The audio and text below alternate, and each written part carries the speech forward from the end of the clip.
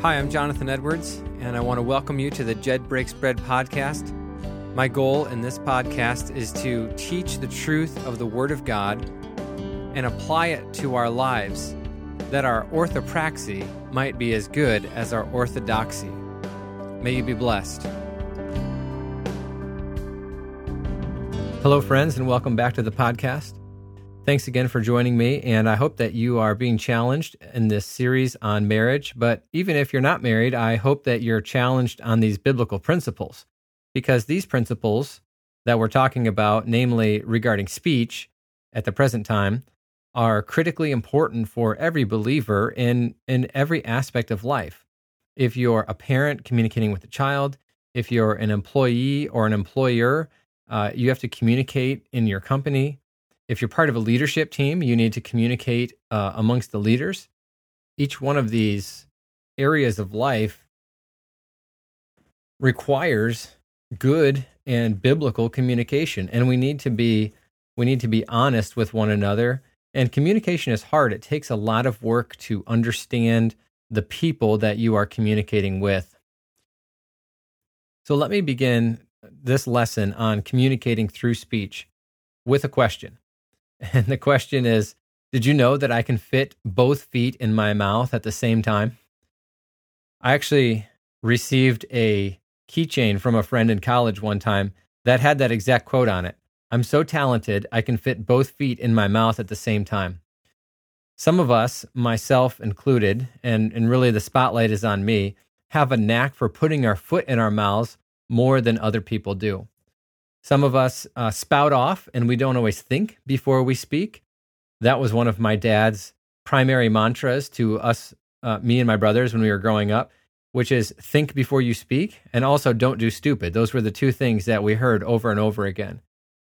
I did better at learning that lesson and applying it sometimes than at other times, and that's why my friend gave me the keychain about fitting both feet in my mouth at the same time. Now, what do we recognize about this? We can laugh about it, and certainly I'm willing to laugh about that because it's part of my past, it's part of my history, it's true, but I hope that I've grown from that. What we ought to recognize, whether you're somebody who puts your foot in your mouth or you're as quiet as the mouse in the church, your speech or lack thereof communicates your internal thoughts to the world. And if your speech is communicating your internal thoughts to the world, this can be for better or for worse. It could be for better or for worse. Now, if we were to just go to the concordance and look at speech, we could see that speech and tongue is connected with both positive and negative or sinful speech acts in the Bible.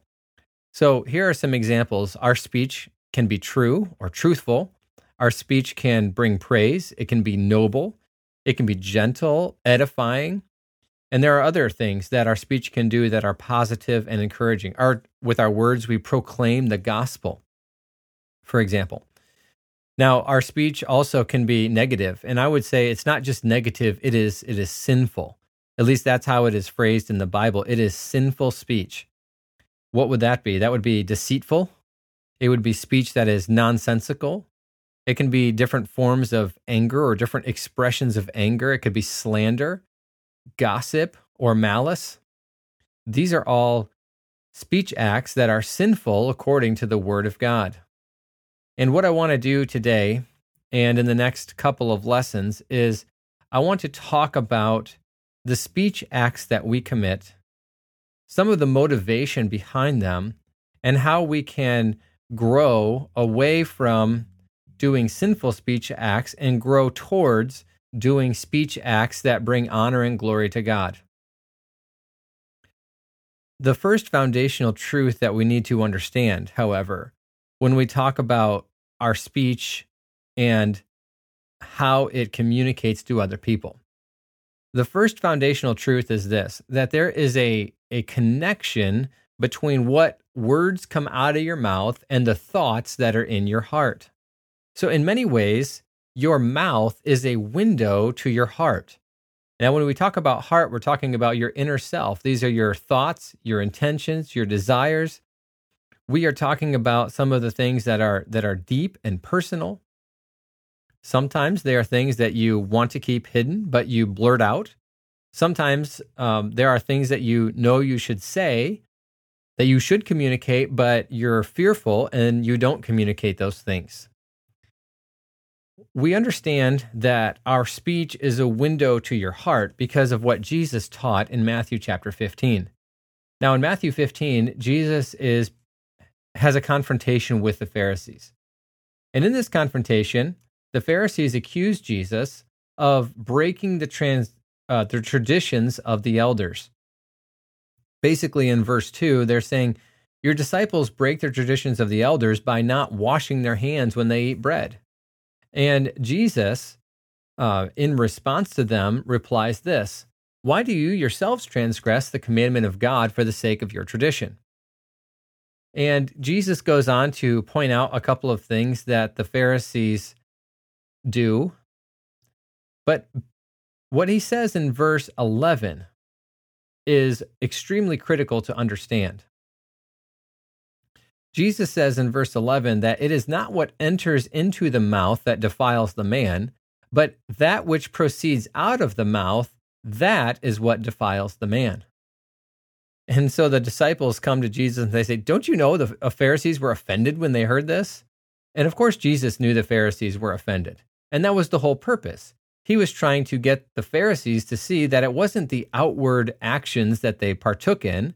It wasn't the outward deeds that they performed that made them right with God. It was, what was the character of their inner person? What was the character of their inner man?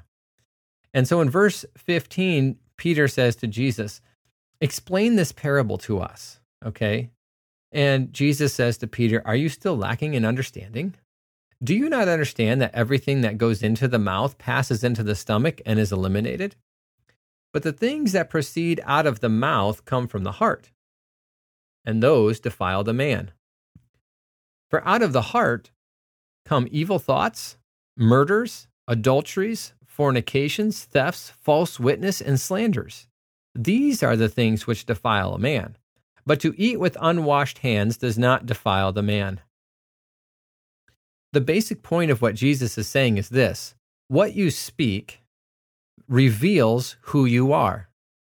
And Jesus' purpose in making this analogy, giving the parable, and then explaining it to the disciples is this: he was exposing the Pharisees as non-believers. In other words, their heart was impure. Their heart was far from God. Even though they were, quote unquote, doing good works and obeying the traditions to honor God, their heart was really far from God. And so when people speak, that often exposes the truth that are present in the person's inner self. Are we believers or are we unbelievers? Now, even further, for believers, let's just assume for a moment that everybody is a believer who's listening to this, that we're all believers operating from that standpoint. What principle do we draw from this? Even as believers, we can have sinful attitudes, actions, and philosophies that reside in our heart. We have parts of us that, while we've been totally redeemed, our thinking has not been totally redeemed.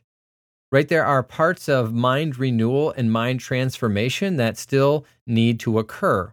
And our speech often reveals those areas of mind renewal and transformation that need to occur. Now, James, the Apostle James, writing after the death of Jesus at the beginning of the church, asserts that this problem is one that many believers have.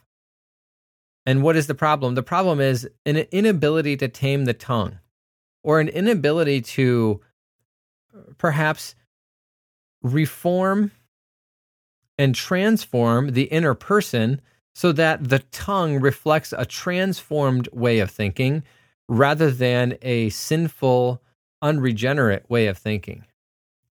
And it's critical to understand that though you are immediately saved when you confess faith in Jesus Christ and you repent of your sins, that there is a lifetime of transformation that occurs from the moment of your salvation until the moment that you die. We call this process sanctification. And our speech often reveals the areas of sanctification that we need to continue to work on and improve. When James is talking to the church, he points out the dangers of the tongue. Look, he says in verse 8, "No one can tame the tongue. It is a restless evil and full of deadly poison. With it we bless our Lord and Father, and with it we curse men who have been made in the likeness of God. From the same mouth come both blessing and cursing. My brethren, these things not ought to be this way." And then I think James, through an analogy, reveals that the tongue reflects the heart. For the heart is the wellspring of life, correct? Proverbs 4:23, the heart is the wellspring of life. In verse 11, James makes a reference back to this verse in Proverbs. Does a fountain send out from the same opening both fresh and bitter water? Can a fig tree, my brethren, produce olives, or a vine produce figs? Nor can salt water produce fresh. James's point is that if you have a renewed heart, renewed by the blood of Jesus Christ, if you are born again, then there should be no cursing that comes out of your heart, no cursing that comes out of your mouth. There should be a radical transformation in how we speak compared to how unbelievers speak. And it was obvious from James's letter that that wasn't occurring in the church there that he was writing to. And sadly, that doesn't occur in many of our churches as well. We struggle with the same issues. We continue to think in an unredeemed way. We have not completed the process of transforming our mind. The conclusion then that we draw from this is that our tongue reveals areas that we have yet to bring into submission to the Word of God. Changing patterns of speech, changing types of speech, changing the way you think so that your speech changes is extremely difficult, yet it is an essential part of our sanctification. So let's talk about breaking some sinful speech habits. One of the great emphases in the New Testament is on the transformation of speech. Why is this? Well, it's because the types of speech that we partake in, the patterns of speech that we grow used to, are often difficult to overcome. When we are lost in our trespasses and sins, we are feeding our flesh with all the sin and wickedness that it will tolerate. That doesn't mean we're as wicked or as sinful as we possibly could be. But what it means is every part of our being is corrupt, and we develop patterns in our corrupt actions, in our corrupt behavior that translate into our spiritual lives. And if we're not willing to examine those patterns, if we're not willing to grow and change those things, then there's a real problem with our confession of faith. That's how Christians become hypocritical. We say we need to change, but we're not willing to do the work on our own selves, to change ourselves. As I've already mentioned, the New Testament places a great emphasis on transforming speech. Why? Because it is the one most clearly obvious thing that will differentiate us from unbelievers. Think about that. Our speech is the one thing that clearly differentiates us from unbelievers. Look at in Galatians chapter 5. Look at the contrast between the fruits of the flesh and the fruits of the Spirit. All right, I'm going to read verses 19 through 21. And you pay attention to how many fruits of the flesh involve the tongue. Now the deeds of the flesh are evident, which are immorality, that is sexual immorality, and impurity, that is sexual impurity.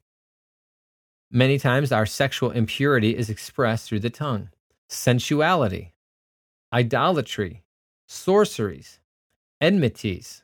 Enmities are conflicts between one another, strife, jealousy, outbursts of anger, disputes, dissensions, factions, envying, drunkenness, carousing, and things like these, of which I forewarn you, just as I have forewarned you, that those who practice such things will not inherit the kingdom of God. When you consider that list, a great number of those fruits of the flesh involve the tongue. It's safe to assume that you, prior to your salvation, were practicing a great many of those fruits of the flesh that involve the tongue. Because of this, it's imperative that when you begin the process of sanctification, you start getting rid of those fruits of the flesh. It doesn't mean that you won't stumble in them or struggle in them every now and then, but you need to grow out of them. You need to put them off and put on the fruit of the Spirit, which is what? Love, joy, peace, patience, kindness, goodness, faithfulness, gentleness, and self-control. And obviously self-control is, tacked on there at the very end, but it's really the key to growing in sanctification. You have to be disciplined to control your tongue. If we were to go back to the James passage that we were just in, James says it's very difficult to control the tongue, that no man can actually master the tongue. And I found that to be true in my own life, that there are speech habits that I was performing that were sinful. They were not right.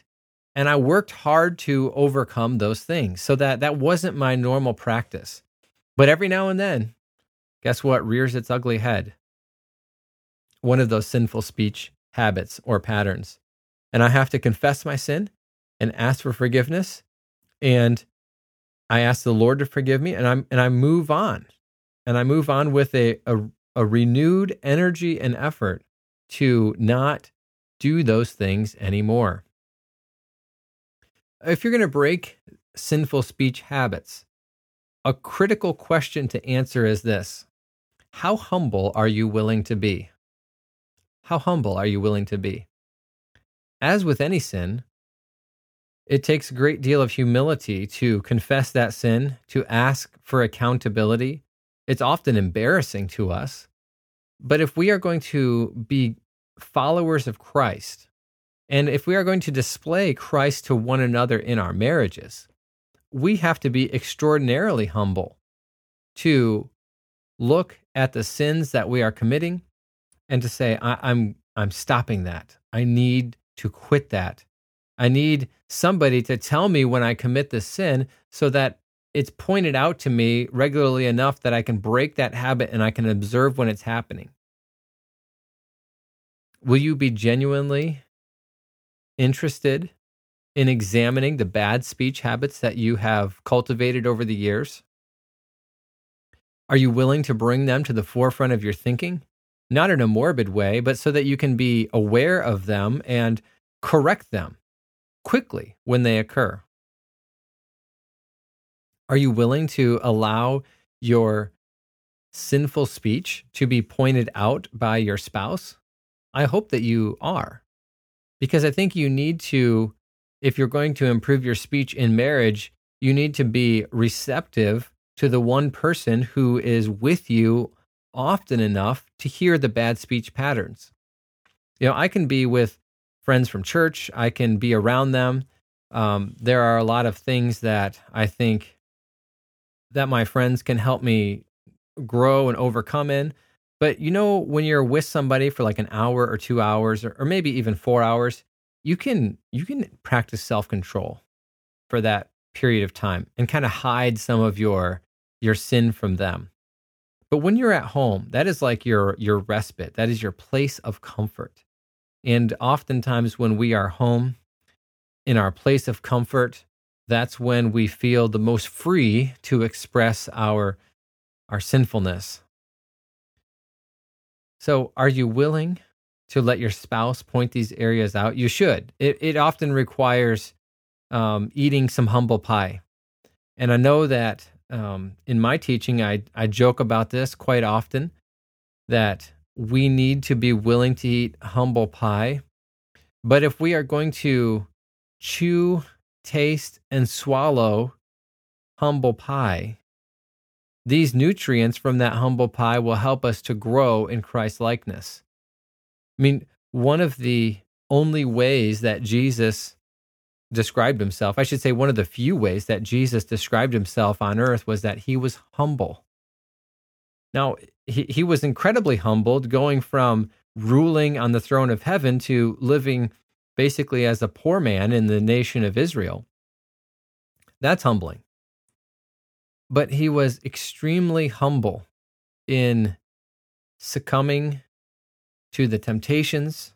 He didn't partake in them, but he was around the temptations that every man faced. I'm sure Jesus was tempted at multiple times to say things that would have been sinful, and yet he chose not to. If our Savior could be humble, then we also ought to be humble, seeking to put our own image aside and promote Christ. That's our goal as Christians. We are to exalt ourselves less and exalt Christ more. Now, one caution I want to give you is that, when you are pointing out your spouse's sin or your spouse's sinful speech, there can be appropriate times to do that and inappropriate times to do that. One thing you don't want to do is necessarily point that out in front of the dinner table or at the dinner table or in a situation that it could be quite embarrassing for them. Perhaps sometimes it's good to let a speech act that is sinful pass by in the course of a conversation, and then later go back to your spouse and say, you said this and that was sinful. You need to repent from that. You need to stop doing that. Find a right time, find the right moment to point these things out.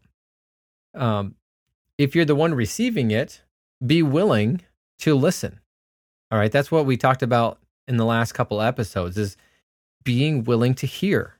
That's an important part of communication. Another thing I would say is that as a married couple, you don't want to make pointing out of sin the central topic of every conversation. It can be important to point out sin. It's essential to point out sin. But if every conversation that you have is going to be a pointing out of sin, that's going to be not as profitable as you really think. You're going to cultivate a type of morbid introspection that is weighted heavily towards the sin in your life and is not balanced out with the growth and the Christ-likeness that you have sought to achieve. In summary, if I could just encourage you to think about one thing from this whole lesson, it would be this: that your speech reveals the thoughts and intentions of your heart. Really consider that as you speak words to your spouse, as you speak words to your children. Your speech reveals the thoughts and intentions of your heart. Now, in the next couple lessons, we'll look at some of the specific commands in the New Testament to put off ungodly speech and to put on godly speech. And I hope that you will tune in for those episodes in the coming weeks. May you be blessed as you put these truths into practice, and may your lives and your marriages bring glory and honor to Jesus Christ.